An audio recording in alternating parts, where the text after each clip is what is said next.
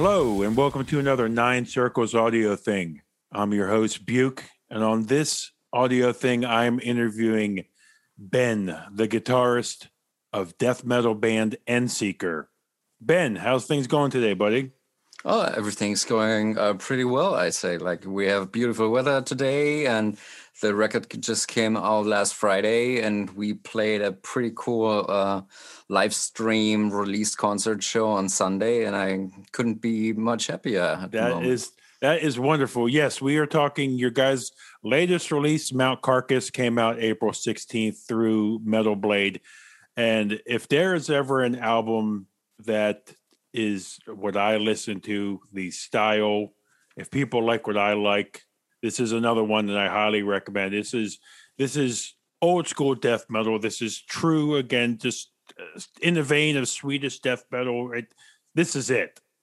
So, Ben, tell me about your guys, how you navigated the pandemic and everything to release Endseeker.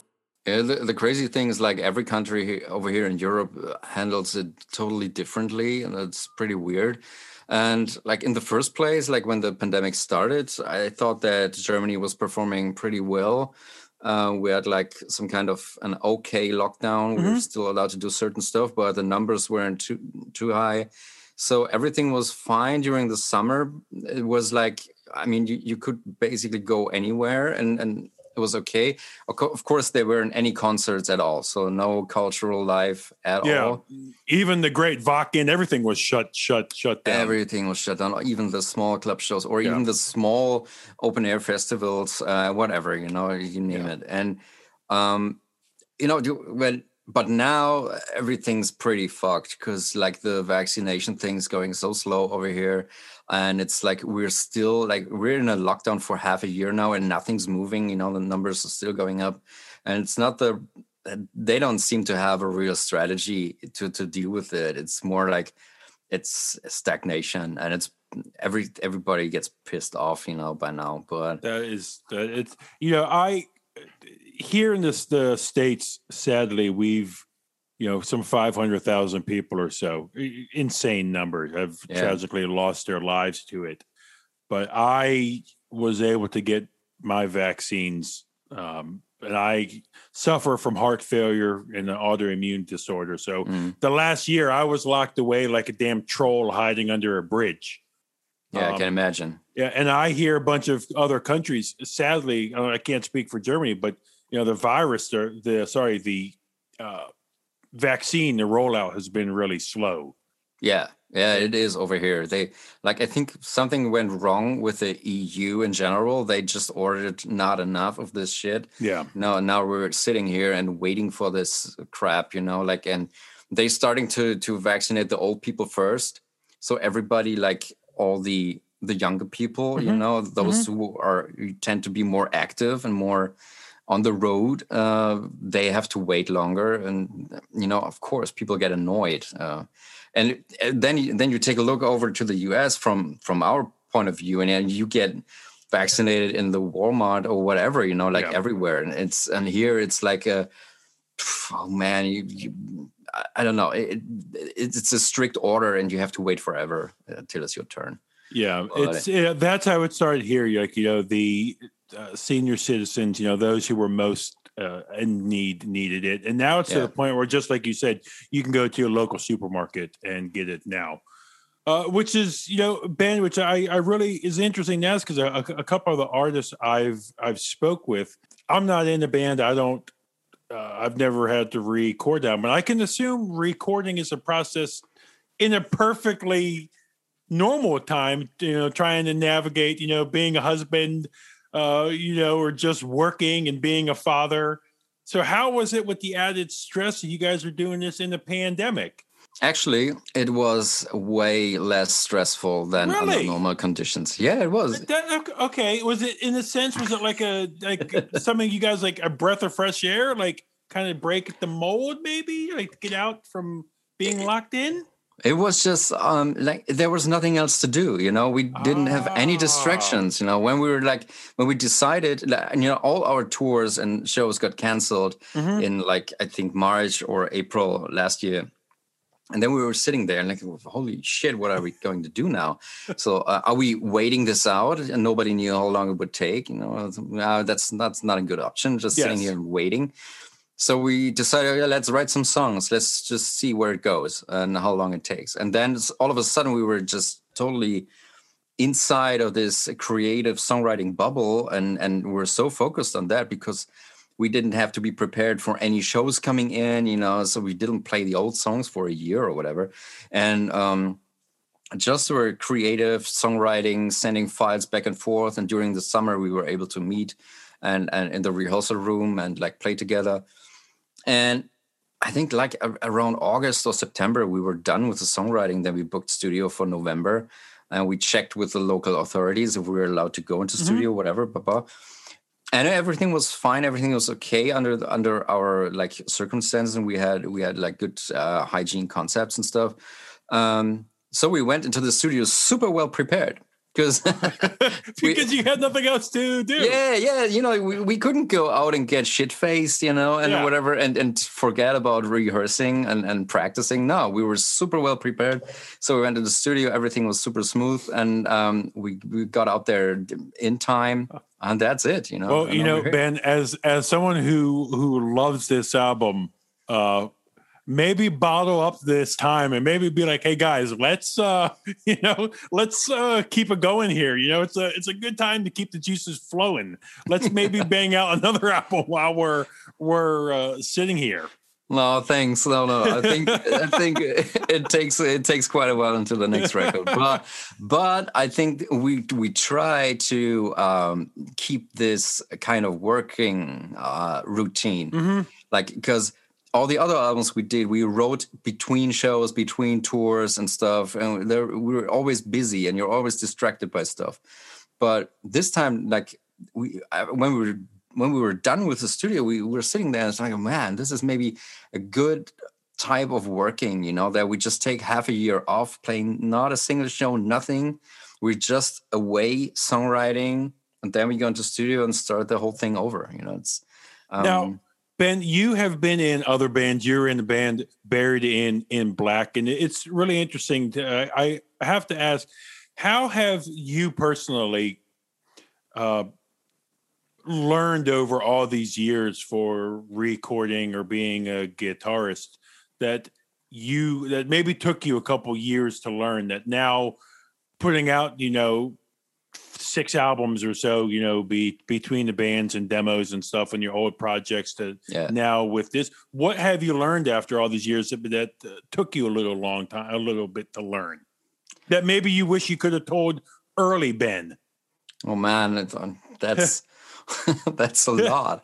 I mean, like you learn with every single time that you go into studio or that you go on tour, maybe with a bigger band or play at larger festivals. There's always a lot of stuff to learn from like the old guys, and like watching them, seeing what is their routine, how do they behave on tour, and stuff. There's so much to learn, man.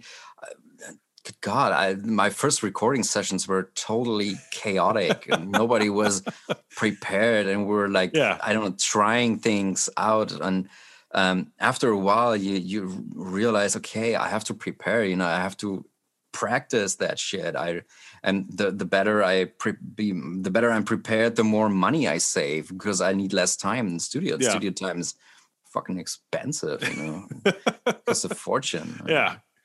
So I have to admit, you growing up, were your influences? Were you influenced personally by like the Running Wild and the Gamma Ray and stuff, like bands in your backyard, or are you looking more of like the Swedish were your intro, or was maybe even metal not your gateway into wanting to be a guitarist? No, it definitely was metal, and I started listening to metal at a very young age. I think it was 8 or 9 years. No, hold on, I was 10 years old. I remember because it was 1988. Okay, and I have an older cousin, and he gave me a cassette, and that contained the Ride the Lightning from Metallica. And I put it in my cassette recorder when I was back home, and I was, holy shit, what is that? I love that. And then the next time I saw him, I gave him a bunch of tapes and I said, put some music on there. And he put like all the Metallica records that were out at that point, which were like the first 4, and some Slayer and whatever, some Megadeth, stuff like that. And I was absolutely addicted to that. And then I put up some posters of Metallica in my room. And then I remember there was a pretty iconic poster of Metallica with this weird monster from this EP that they did. Like, I don't know, Am I Evil or whatever? You know? And there were live photos beneath that monster, and one of them was like James Hetfield with a white flying V guitar, and I was standing in front of this poster. I want to be like this guy, Yes. This looks so cool. And Mom, I wanted to play the guitar. So I took guitar lessons when I started, like when I was 11 or whatever. I started taking guitar lessons, and after a while, I bought the songbooks and learned, like, played all the Metallica stuff. And then, like, other music popped up for me. Like, I got totally hooked up by Pantera. Oh, that was my gateway band. Yeah, I think still this day my favorite band. Yeah, that I could see. Is that over your left shoulder? Is that a dime guitar there? Yeah, it's a Washburn. It's from that era when he was signed to Washburn. As somebody who doesn't play guitar, I was always just blown away by what Dime was able to do. Yeah. Now, maybe you could speak on it better than me. How was Dime as a guitarist? It's one of the greats, right? Absolutely. Yeah. I don't know. Like it always depends on personal taste and preferences. Yeah, certainly. But like for me personally, there's none better. I mean, he has such a incredible groove and flow and intonation, and like you hear one note and you know that it's him. You cannot copy that. It's absolutely magical. And when you watch him play, I mean, I've seen Pantera a couple of times live and stuff, and there is nobody who wears a guitar as natural as he does. It always looked like it's a part of his body, and he played the craziest shit with absolutely no effort, and drunk as hell, and that was super impressive. Yeah, I once heard Kerry King was asked, what's the greatest riff of all time? And a lot of people would say, oh, Smoke on the Water and blah, blah, blah, blah, blah. But he was like, no, Pantera, I'm broken. Yeah. Just that, no. It's just such a classic, easy riff, but killer. And all the riffs, like his riff for Walk.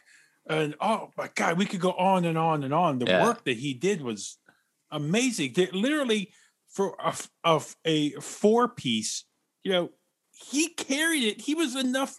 He sounded like he was 3 damn guitarists playing. Absolutely. Oh, and also his solos, they were so good that you didn't even miss the rhythm guitar underneath it. He was just fine with the bass playing the rhythm part and him soloing over it, and it still sounded thick and full. And dude, his outro at the end of Floods can bring a tear to my eye. Oh, I absolutely love that. Yeah. So when did you catch them? Because I'll admit I got into music late in my years. I was more into video games and playing football growing up. I really didn't have time for music. So I actually got into metal when Reinventing the Steel actually released. Oh, really? I was like 17. And I remember when I first heard it, I'm like, holy shit, what is this? Now look at me now. I'm hosting metal podcasts and thousands of metal vinyl records later. But when luckily I caught Pantera 2 times, three times actually on their final tours. Yeah. So when were you able to see them? I saw them, first time I saw them was on the Far Beyond Driven tour. Oh my God. Yeah, that was probably the loudest concert that I have ever been to. I was deaf for 3 days afterwards. That was crazy. I went to the doctor and said, I couldn't fucking hear a thing. I was on a concert. He said, yeah, well. That is awesome, yes. Just pray for for your hearing to come back. Exactly.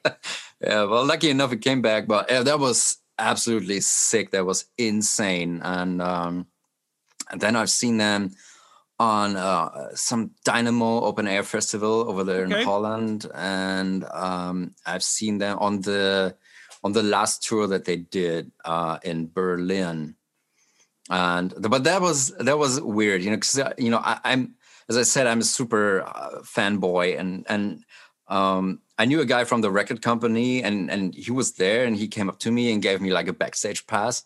He said, "Hey man, you want to come backstage, like, and see the band?" I was, dude, of course. Well, and then we went backstage, and that was pretty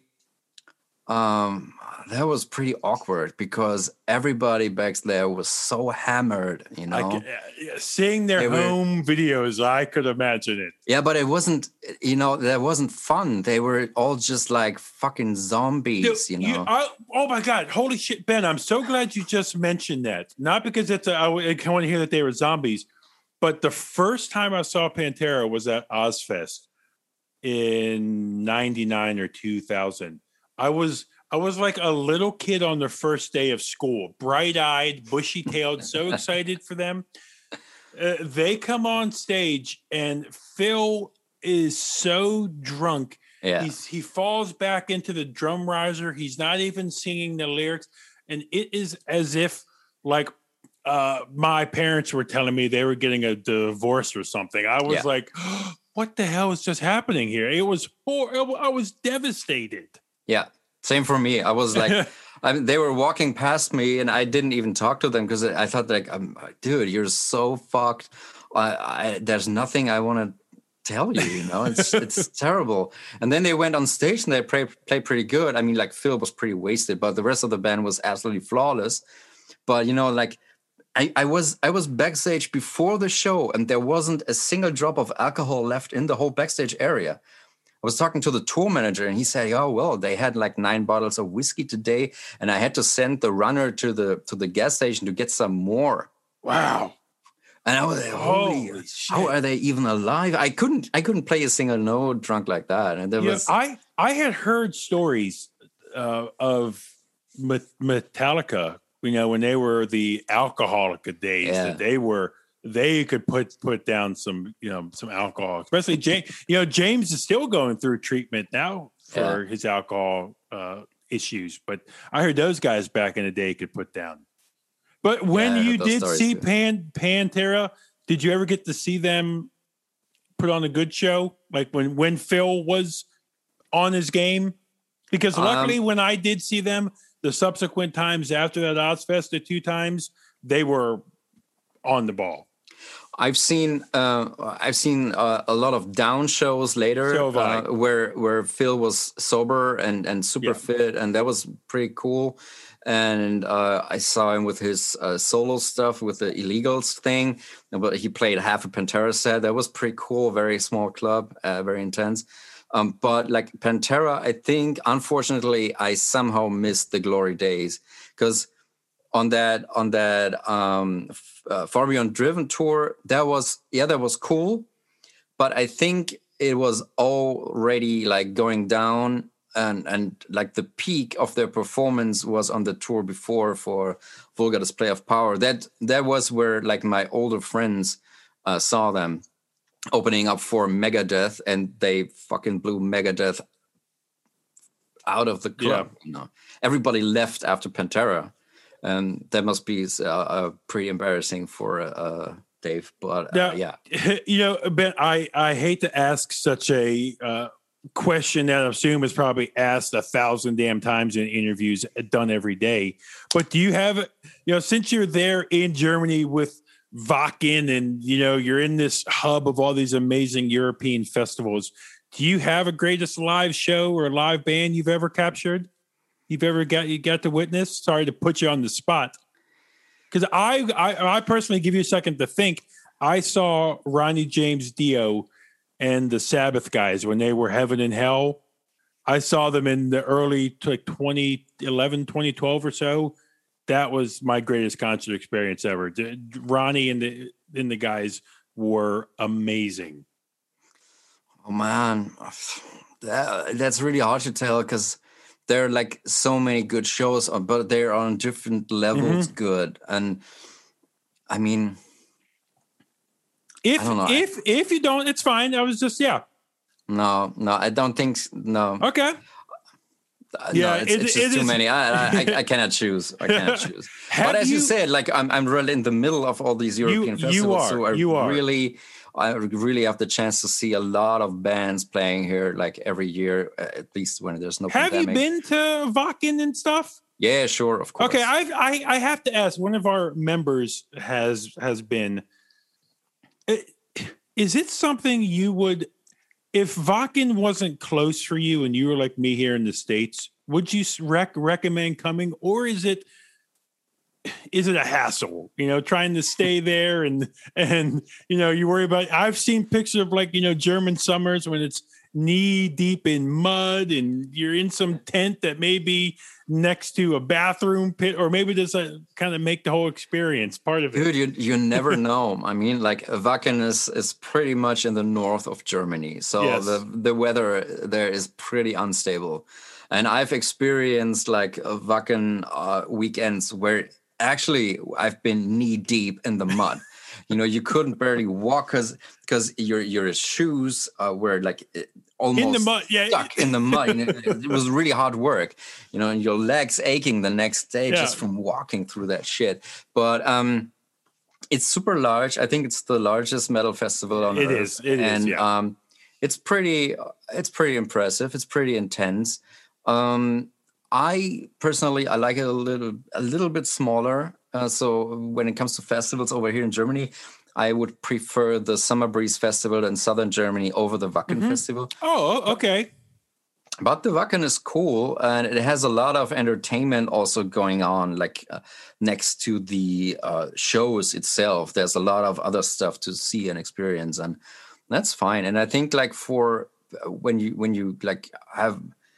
When you see it as kind of a metal holiday, then it's fine, Yeah. But you have to be open for some more circus kind of stuff than just the metal shows. Because it always struck me so cool that you would have, like, in one day you could see your Immortal, and then like to Running Wild. It was like you could see such stark, and then hey, a power metal band like Avantasia is like finishing it off. Yeah, it's great. I mean, so you say Summer Breeze is the better one, and I'm just looking here, like next year, like Testament, Paradise Lost, Exodus, Flesh Gods, pretty good billing already lined up. It is, yeah. I mean, it's probably the second biggest festival that we have over here. Oh, they're actually doing it. They're actually Summer Breeze 2021. They're going to be doing it this year. They're trying to do it. They just worked out a hygiene concept, and it were like super many scientists involved in the planning, whatever. And they just worked this out over months. And they handed this paper now over to the government and asking for permission to run the festival. And if it's taking place, I'm there, because, as I said, this is my favorite festival. It's like normally under normal conditions, it's around like 40,000 people. It's a good size. The ways are not too long, and the people that are running the festival are so cool. I know a lot of them personally because I work in the music business and stuff, and we played there 2 times already, and it's great. I was just about to say, I'm seeing bands I love here. I'm seeing Glory Hammer. I'm seeing probably the heaviest, most disgusting band I know, but this band Gudalax. Oh God, do you know of them? Yeah. We played shows with them before. I can't even describe their stuff. Holy shit, are they on a different noise level? Yeah, it's just noise. But where I was going with all this is I don't see a Endseeker on here, Ben. Yeah, we played there in 2017 and 2019. Yeah, but you guys have a new album out now. Come on, Ben, we gotta get on this. Yeah, well, we're working on it. Let's put it this way. Let's just put it that way. Okay, but if it does get worked out safely, would you feel? Hopefully, you get vaccinated. Would you feel safe enough to go if the government and everybody says go? Absolutely. I mean, it's open air. Yeah, it's pretty hard to get infected open air. That's what everybody says. Yeah. That's what all the scientists say. You know, like, okay, stay away from indoor shit, but outside everything's cool, you know, as long as you're not too close together. But when you like widen it up a little bit, you know, put a little less people in there and stuff, like, then I don't see any problem. Are they allowing Bundesliga matches to have fans in attendance? No, I think no fans allowed. But I'm not a football fan, you know, or soccer, how you call it. Yeah. That's not my thing, you know. I don't care about it. And so, do you watch any sports? I'm a hockey fan. Hockey's my thing. No. No sports. No sports.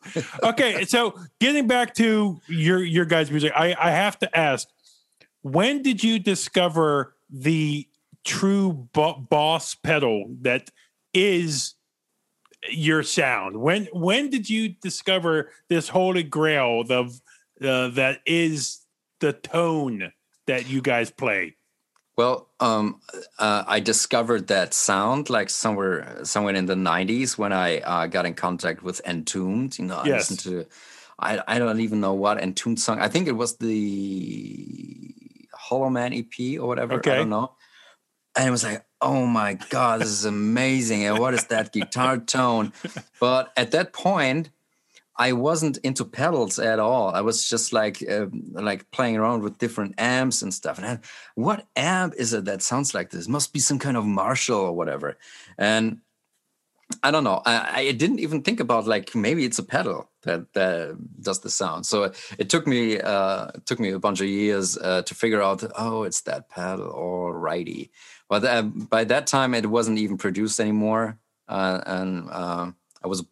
I don't know. I didn't have any money. I was a teenager. Yeah. I didn't buy it on the flea market. So I don't know. I bought my first one, I don't know, 7 years ago or something. And it is you guard it with your life now. It is so you quickly mentioned Entombed. Sadly, we lost LG, just passed away. Did you ever have an experience to meet them at all? No, I think I'm the only European metal musician who didn't meet LG and got drunk with him. I know a shit ton of people who met him. I never did, unfortunately, because I heard that he was such a cool guy.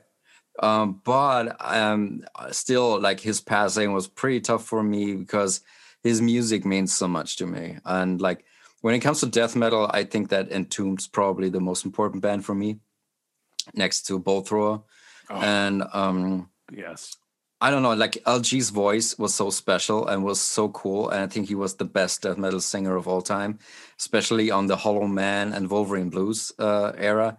That's the best death metal vocal performance ever recorded. And you know, like, normally it's like when musicians or celebrities die, that it doesn't touch me that much. You know, it's like, okay, yeah, people die, but this time I couldn't listen to any Entombed for 2 days because, you know, like, I was about to start crying and stuff. And because I don't know, this loss of this person that I didn't even know personally, I don't know, touched me so deep. And that was weird. You know, I was even dreaming about that shit. And it took me some time to get over it. And on our release show that we played on Sunday, we played a cover version of Supposed to Rot, which we also had on our first EP that came out. So we thought it's a good time to put this back into the set list, you know, just to show some respect. Well, you know, you may never have met him personally, but you look at the course of your life. Yeah. You know, you look at where you're at now. It's because of him. So I could definitely see that. You know, it's the without same. Without him, we wouldn't talk now. That's exactly. Exactly. So your whole life, something that gives you so much enjoyment, something that has taken you across the world and different sites and has given you. So I could definitely see that. It's the same. Yuri, our other guitarist, he put it pretty right. He said, maybe I wasn't LG's friend, but he was mine. Wow. You know, that's a great. So if really interesting, you know, to lead into that, if you were to get people into music, into say death metal, would Wolverine Blues be that first album you maybe slide them? Because it was my intro to Entombed, and it's probably it's a great one. It's and I think it's like the most accessible one. because it's not too extreme. It has this death and roll touch, which makes it more easy to get into this. Yep. And his vocals are more open and more tonal and stuff, and not too growly, not too far away from actual singing. And I think this is the easy way into the death metal thing, because at the end of the day, the vocals is what is a problem for most people that are not used to death metal. So when they get something that puts them in a little more easy, it helps them to find their way and like to get used to that. Ben, and that's an interesting thing too that you say, because death metal has so many different subgenres and stuff, but the style you guys play and you're entombed, and I have always found it the most accessible type that I keep going back to, because it is, you can hear the lyrics, you can hear so many different parts of it, when a lot of other forms of death metal is just this molded up mash of noise. Nothing wrong with that, but I personally lean more towards this style. Same for me. I mean, that's where we play this. Now, you I have to ask you, when you found the rest of the guys, how did that happen? How did you find these like-minded group of guys to form Endseeker here? How did this come about? Well, actually, the other guys found me. Okay. I was the last one to join the band. Like Yuri and Kuma, so the other guitarist and the drummer, they founded the band. They played in different bands together before, so they know each other pretty well. And then they started writing some songs, and they knew Eggert, our bass player, from around, because like in the local music scene, you know each other. And they asked him to join, and he was up for it. And I played with Eggert in Buried in Black before together. And then they got Lenny, the singer, who also sings in a technical death metal band over here in Hamburg called Devastator.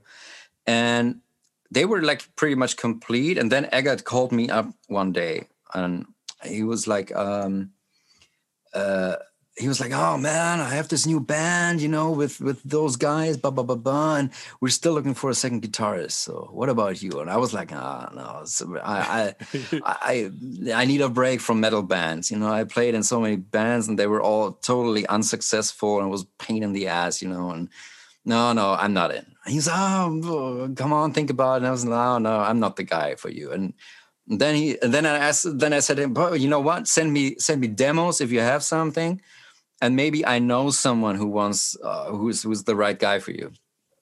And he sent me some demos, and I pressed play, and I picked up the phone after 20 seconds and said, "Hey, dude, I'm in. This is insanely good shit." So I went there and I auditioned, and yeah, that's it. The rest is history. The rest is history. Man, look at that. That is really, really cool.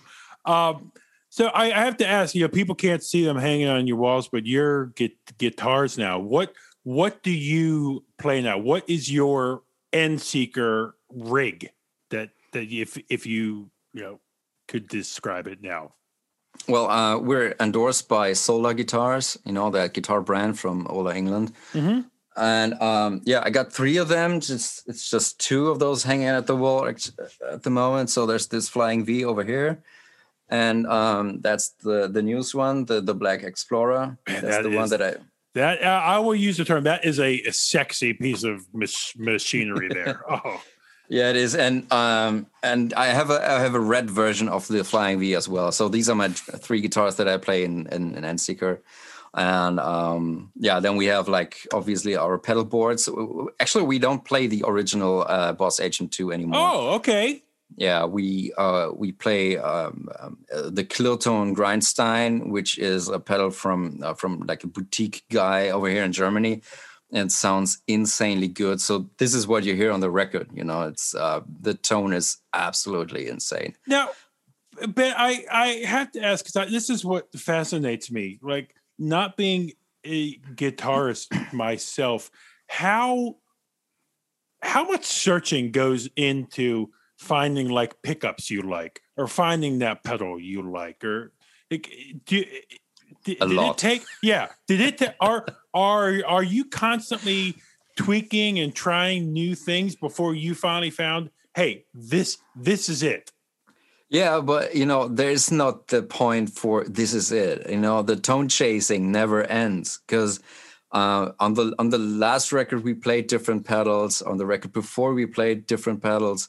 It's always like you're when you find new sounds and new gear, you always get inspired and stuff. And I'm super interested in stuff. I like the technical aspect of it, and I like playing around with gear. And also I also write for Guitar Magazine. I review stuff. So like this Jackson Kelly over there. This is a guitar that I have to review for Guitar Magazine. So they send me stuff so I can try it out. And sometimes I get in contact with some pedal or amp head or whatever that, this is cool. Maybe this is something that I could use for myself, So I get the chance to try a lot of things out. And I really enjoy it and like to dial in sounds and find different approaches and stuff. And I always loved the HM2 sound, but I always thought there's something missing. It's a little muddy and not as articulated as I would like it to be, especially for our kind of songwriting and stuff. And finally we found that Grindstein thing. And for now, this is my most favorite pedal. But I don't know if that's still the case, like when we're in studio for the next record. It could be something different, that pops up in the meantime. I don't know. So I just pulled it up. Can a bad guitar be saved by a pedal or a preamp or a speaker? Can you say, or is a bad guitar always a bad guitar? To a certain point, you can save the sound, but I mean, when it's really bad, it's really bad. Mm-hmm. But we get into the more religious kind of area, because like, where does the tone come from? And a lot of people says the tone comes from here. It comes from the fingers, yes, not from the gear. And to a certain point, that's true. I mean, when you hear people like Dimebag or Eddie Van Halen or whatever, when you hear them play, they could play on any guitar and you still could tell, oh, that's this guy, because it's so much of the tone in their fingers. But because the soul of the guitarist can transfer to anything. Right. Yeah, but true. But just to a certain degree. But at the end of the day, a Fiat is a Fiat. A Fiat's not going to be a damn Ferrari. Although it's the same company, but yes, yeah, you're right. Yes. I should have picked a different brand. So in some way it is a Ferrari. Yeah. Oh God, out of all the car makers to pick. But so that's interesting. So that bad guitar though, can you put good pickups in the bad guitar to make it even better? Or is a bad guitar like the build? Like when you review guitars, what ruins a guitar more than anything else? Like if somebody's listening to this and they want to buy a guitar, they just got some extra tax money back or something. What are some buying? Like what makes a good guitar to a bad guitar? If you're recommending or saying. Actually, it's just one thing. It's like, do you like the guitar or not? Like, there's a saying, like it says, like it's not you who chooses the guitar. It's the guitar who chooses you, and that's true. When you go into the shop and you try different guitars, and you just take them from the stand and sit down with it and grab the neck, instantly if you like that guitar or not. And I have bought so many guitars in a shop just by touching it. And it was like, oh, whoa, this feels like it's a part of me. This is great. I have to get this. I don't let it go. And there can be guitars that are super expensive and super high build quality or whatever, but it just doesn't transfer. It's not matching with you. And so I really like the sound and the style of the Telecasters guitars. but I cannot play them. It's impossible for me. They just feel like they're away from me, and they don't get to me, and they don't speak to me. But other guitars, yeah. And it doesn't matter if they're good or bad, and whatever when it comes to build quality. I mean, like, there are super famous guitars like Tom Morello. His guitar is like, I don't know, constructed out of garbage or whatever, basically. I've read an article, like, I don't know, it's not the original neck. But he decided, okay, this is my guitar. It's probably not the best guitar. I think maybe it's bad. I don't know. Yeah. Never touched it. But it's my guitar, and that's fine. I get along with it. If you weren't, having a sponsorship and deal, do you find yourself loyal to one maker? Like, I know Mike from Opeth, PRS is his thing. He's played PRS for years. Yeah. That's just what he likes, and it fits him and stuff. Do you find yourself having any brand loyalty, even if you weren't sponsored to what you like? Yeah, actually, it's Solar guitars because it's the necks. I have pretty small hands for guitars. Yeah, so I got fat, stubby hands too. Yeah, I'm not saying you do, but I do. No, but I got super small hands. My hands are as big as the hands of my wife, and it's true. It's not a joke. Yeah. And so for finding a good guitar for me is not that easy because a lot of good guitar players have super large hands and they can act pretty well with chunky necks or wide fretboards and stuff. But it's super difficult for me to get along with that. So I need slim necks. I need narrow fretboards and stuff, And those guitars, when I touched my first Solar guitar, I was like, oh man, these necks are built for me. This is insane. This is great. And it feels so natural for me to play on it. This flying V over here, that's a Gibson high performance flying V from a couple of years ago, and it plays super crazy good. But the fretboard is just too wide for me. It's not feeling 100% comfortable for me. So it's always a little struggling for me to play on that. And yeah, if I have to choose a brand, I totally go for Solar all the way. Absolutely love their guitars. Now I could talk like this stuff for hours. I saw an interview where Zakk Wylde every morning having his cup of coffee, plays his frets and does his scales and stuff every single. Do you do anything on a daily basis or weekly basis just to stay fresh? I have not a real practicing routine, but I play guitar every day. Oh, okay. This room where I'm in now. This is just a small piece of the guitar collection. There are way more guitars over here in the area that you don't see, and I'm surrounded by guitars all day because this is my office. This is where I spend all day, and this is where the magic happens. Yeah, this is where I do my day job. But you have like a couple of minutes here and there. And every now and then I just grab a guitar, and just shred some songs, and then I put it away and go on with my work. And I need that, I need those creative breaks and stuff just to focus again on the work.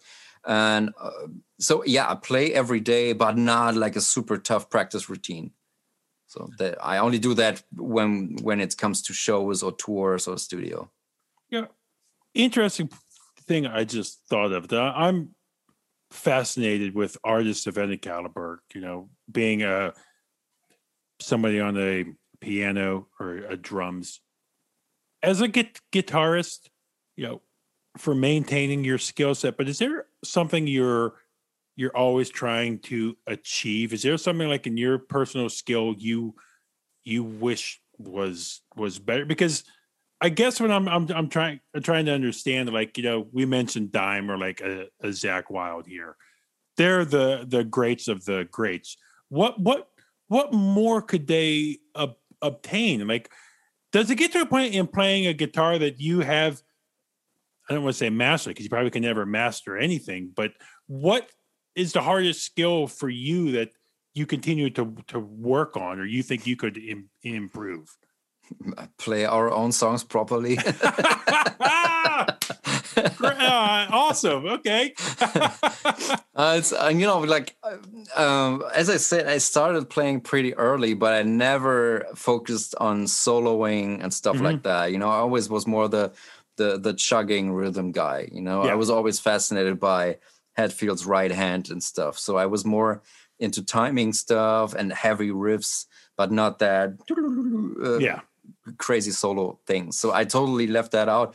And actually, I wish I would have practiced this more when I was younger, because now I'm 43 years old, and I'm not going to learn it anymore. I don't have the time. I don't have the brains. It's like this is it's not gonna happen. I just try to play, stay as good enough in shape to play our own songs, like good on a stage. That's it. This is fine for me, because after all, this is a hobby. I'm not gonna make a living from that. I think they're the I don't know how many death metal bands on the planet can live from their music. 10 or something. 10. Yeah. Maximum 10. Yeah. Like, who is it? Amon Amarth, Cannibal Corpse, Opeth. There's a couple of them. Opeth, yeah. But it's really very few. So, and I don't even want to live from it. I love my day job, and so, and I want to do this for fun. No, but you mentioned when we were talking earlier, you are a father, right? Right. Have you introduced your kids? Have they picked up any interest in guitar? Because I'm a father of a little 6-year-old girl. I try and get her, I try and guide her into daddy's music, but it hasn't. I don't want to force it on her, because then she will make sure to never ever listen to it, and she'll go into like hardcore gangster rap or something. The worst case scenario. Exactly. So how has Ben the father, done with his children and their music or guitar? Or they just have naturally picked up an interest in wanting to play, or? No, they at a certain point they were saying stuff like, "Hey, we want to play the guitar," and I was like, "Yeah, okay, cool." I ran to the store, bought guitars. Here you have it. There's the teacher. Take lessons, whatever. They super fast lost any interest in it. Did they? They barely don't touch the guitars anymore. So I really Is it something you and your wife share? Does she play? No. She plays a little bit ukulele, but that's it. So the dream of passing your guitars down to your children is well, I mean my daughter is 10, my son is 13, and I still have the hope that at a certain point they maybe I'll develop some interested in it, because yeah, well, I mean, this house is filled up with guitars, and I always said to them, you can come up to me anytime and ask, can I play this or that guitar, and that's fine. And we have amps here, whatever, you can crank that shit up, just go for it. If you want to experiment with that, absolutely, I'm totally up for it. But it's not happening at the moment, and I don't want to force them. Of course. And of course, I tried to bring them into metal music when they were younger, and I kept playing that over and over for them. And my daughter, she still listens to a bit of metal, like at least together with me. We can put on some Metallica records or Ghost or some whatever. Even some Slayer stuff. She kind of enjoys that. But when she listens to music on her own, it's something totally different. Well, children, we always, I see even with my 6-year-old, oh, Dad, stop, you're embarrassing me or something. But when you go out with your son and daughter, it's older than mine, are they like, oh, this is my heavy metal dad over here? Because our listeners can't hear you, but you're all tatted up with a nice beard and stuff. They're like, oh, man. Sure, they like to show off, and they, of course, they know that I look different than the other dads, Yes. Like very different. So and they enjoyed that, and they always tell everybody, "Oh, my dad plays in a band and he just released a record and stuff," and that's fine. I mean, that's cool. And when I can, I also take them with me to concerts. So nice. I've took them to some festivals and to some single shows and whatever, and they really enjoy like seeing me on stage, because when I think back about my own youth, and I thought, man, if I would have had the chance to see my dad on a stage, playing a fucking death metal show, how sick is that? That's a great memory. And they just like the whole thing, I don't, it's not so much about the music, but it's their dad is like the center of attention, and he's on this stage and acting like a idiot, and it's loud and everybody's cheering, and he has to have to give autographs and all this stuff, they, for them, it's like, it's a weird happening, it's big entertainment, and they have a story to tell afterwards. So that's that is cool. How were, a couple of questions here, and I'll let you go about your day. I'm having a blast talking with you, but how were your parents when you you mentioned your story earlier about their Metallica tape? Were your parents welcoming to you wanting to start playing the music that we love? My parents were very supportive. Like in any kind of hobby that I started, they were always very supportive. Actually, they didn't like the music that I was listening to, but I didn't expect them to like it. I think they would have turned me away from it because I wanted to be different. And but I was allowed to listen to whatever I wanted to. There were no restrictions or whatever. And when I wanted to play instruments, they totally supported me. And then I remember that not long ago, after I discovered metal music, so I was like, as I said, I was like 10 or something. I got this Metallica Master of Puppets backpatch. And I had this denim jacket, and I went up to my mom and said, "Can you please stitch that? Like, can you sew it on the back?" Yes. And she was like, "Oh my God." I mean, as I said, it was the 80s, and then she was like, "Yeah, okay, but you're not going to school with that, So that was the rule. And then I got like the wristbands with spikes, and stuff. And at some point I got a bullet belt, and as she was like, and leather pants, and she was like, "Oh my God," So like, yeah, okay, in your free time, or you can wear that, but you are not wearing it in school. Yeah, mom and dad look at you now with the full sleeves, tats on your hands, everything. You're just, man, you have really gone in. Yeah, but they're cool with it. They're totally cool with it. Awesome. Hey, you know what? But to any parent out there listening, I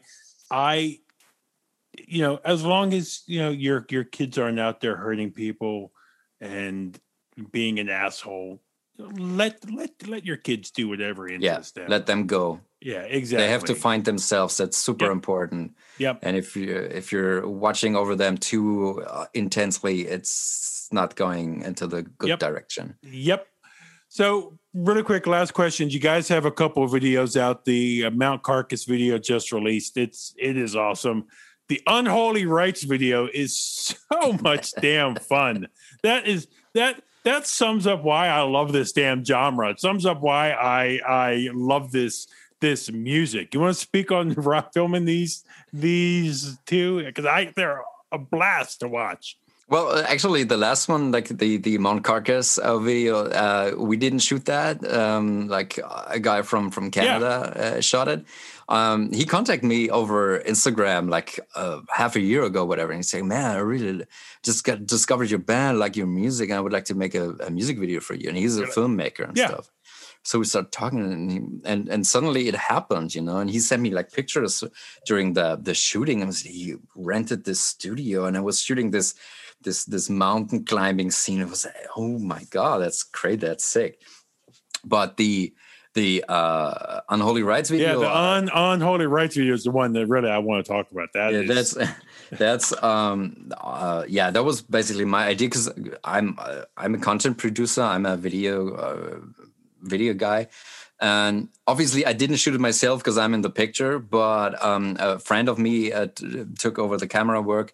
But like I set up all this stuff, and I had the idea with the zombies, and I did all the editing and stuff. And I wanted to make a zombie video for a long time, and that was finally happening, and it was so much fun. It was very difficult to shoot it because it was like during a pretty strict period of the lockdown.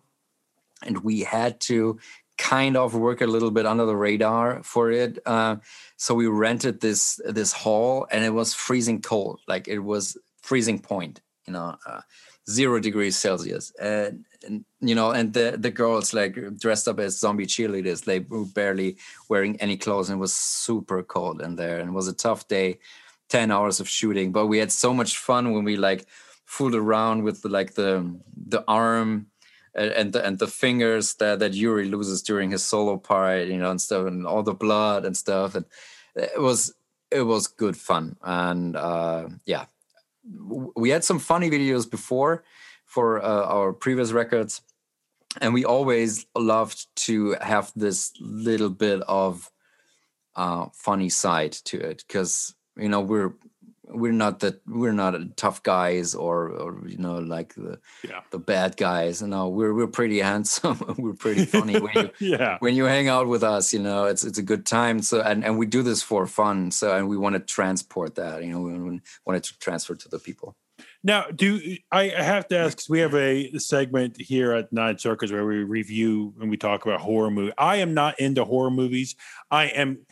As part of this segment, I am being introduced to the whole horror movie genre, opening my eyes to this awesome world of horror movies. Are you a horror fan?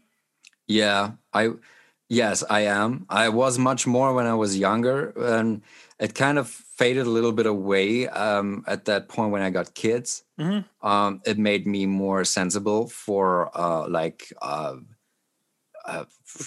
extreme violence on screen. Yeah. There's certain stuff that I just don't want to see anymore. But still, there's some stuff that I can really enjoy. But I like it when it's more on the subtle kind of level. Like when you think about the first Alien movie, where you barely see that fucking creature. It appears like for 2 minutes or whatever in total. But the whole atmosphere, that's so scary. I really like that. And yeah, and I like a lot of this John Carpenter stuff, though. There are people that say that that's the greatest horror movie of all time. It's the best science fiction horror movie of all time, for sure. There's none better.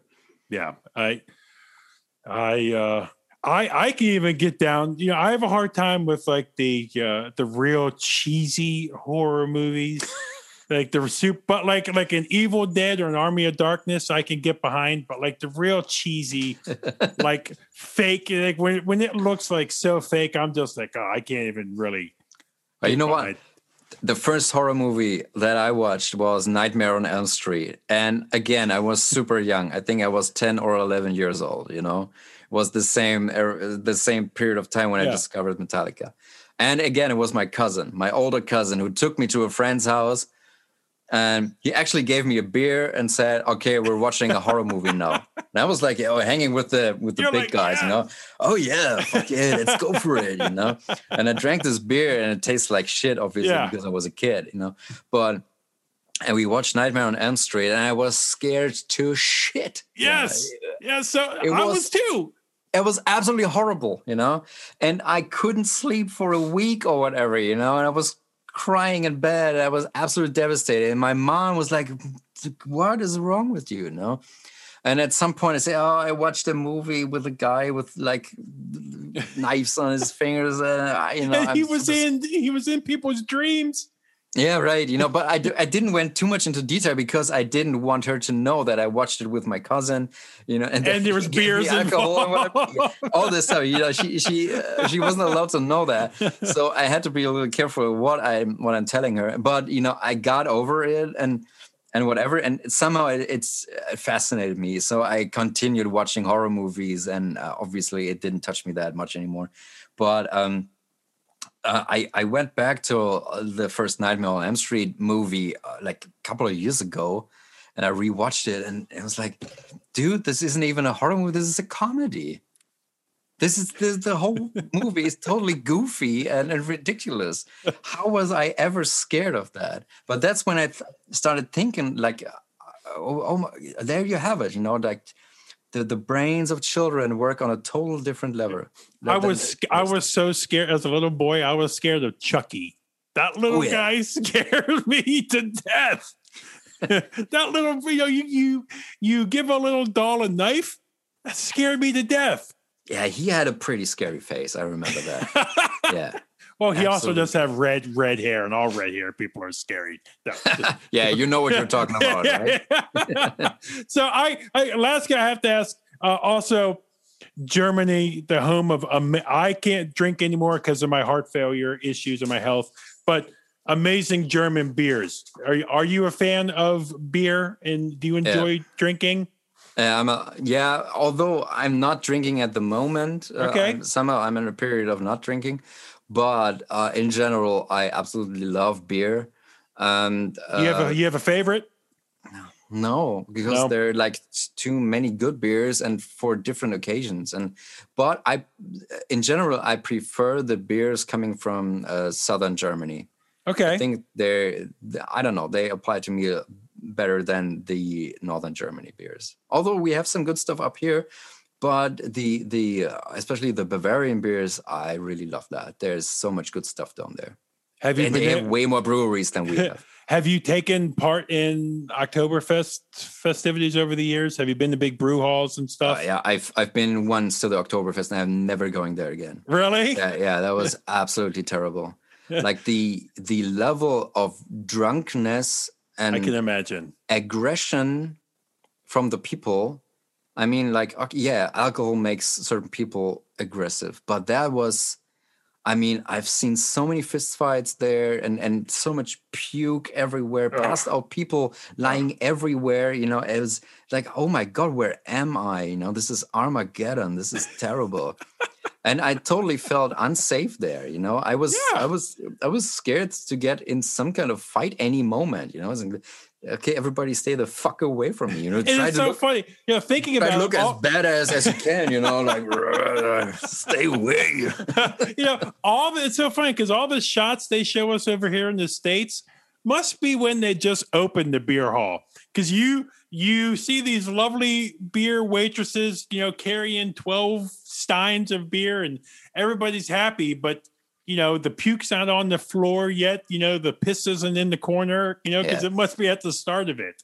That's right. It's like it's crazy. It has those two sides. There is the funny side and there's the super enjoyable side, but there's a pretty dark side to it too. And I've seen that. I've seen that once. That's enough. You know, I don't have to go there anymore. Like when this shit is happening, I'm not going to Munich. You know, I'm somewhere else. Isn't it so funny as we get older? Like I've mentioned before, like young concert me when I was 20, get me in that front row for like that super joint show or down show when I couldn't hear for 5 days or 3 days, just like you. Now when I go to shows, I want to be by the sound guy. If there's like some dude blocking my vision and some drunk is headbanging me and his sweaty hair is whipping me in the eye, I'm like an old lady, like, get out of my way, please, so I can see. Let me enjoy the show. Yeah, don't yell so loud. Shut up, man. Yeah, shut up. I'm trying to enjoy the show. But yeah, back when I was probably like a 20-year-old, my God, I'd want to be there, you know, dancing on the tables. And it's so funny how we change. You know, when I go to a concert, I feel like a fucking hypocrite, you know, because when I go there as a visitor, you know, I want everybody to stay calm with me. I want to see that, you know, and then don't scream in my ear, you know. Yeah. Okay, thanks. Don't spill my beer. Thanks a lot, you know. Yeah. But when I'm on stage, I want everybody to go wild down there, you know. Yeah, try to kill each other.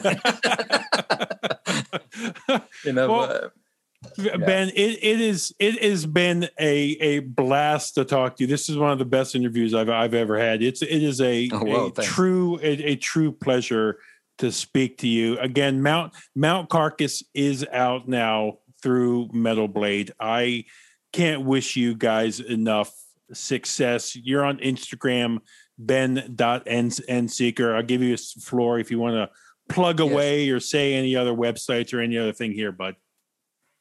Yeah, thanks for having me on your show. It was great. Totally enjoyed that, and thanks for your support. Thanks for supporting like smaller bands like us and everybody who listens to that. Thanks for your interest, and support the death metal underground, support your local scene.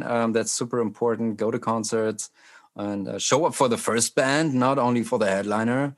And yeah, check out our record. Go grab it if you enjoy that type of death metal. And we really hope that as soon as the pandemic is over, we really get the chance to tour outside of our borders. And maybe someday we can come over to the US and play a tour there. That would be a blast. I would absolutely love that. I would absolutely love that. Ben, it is a honor to speak to you. It's a pleasure. I love your guys' stuff. You have a fan here with me in 9 Circles, so I would do all I can to help spread the word of Endseeker out there. But again, Ben, thank you for the time. Thank you very much. It was a pleasure.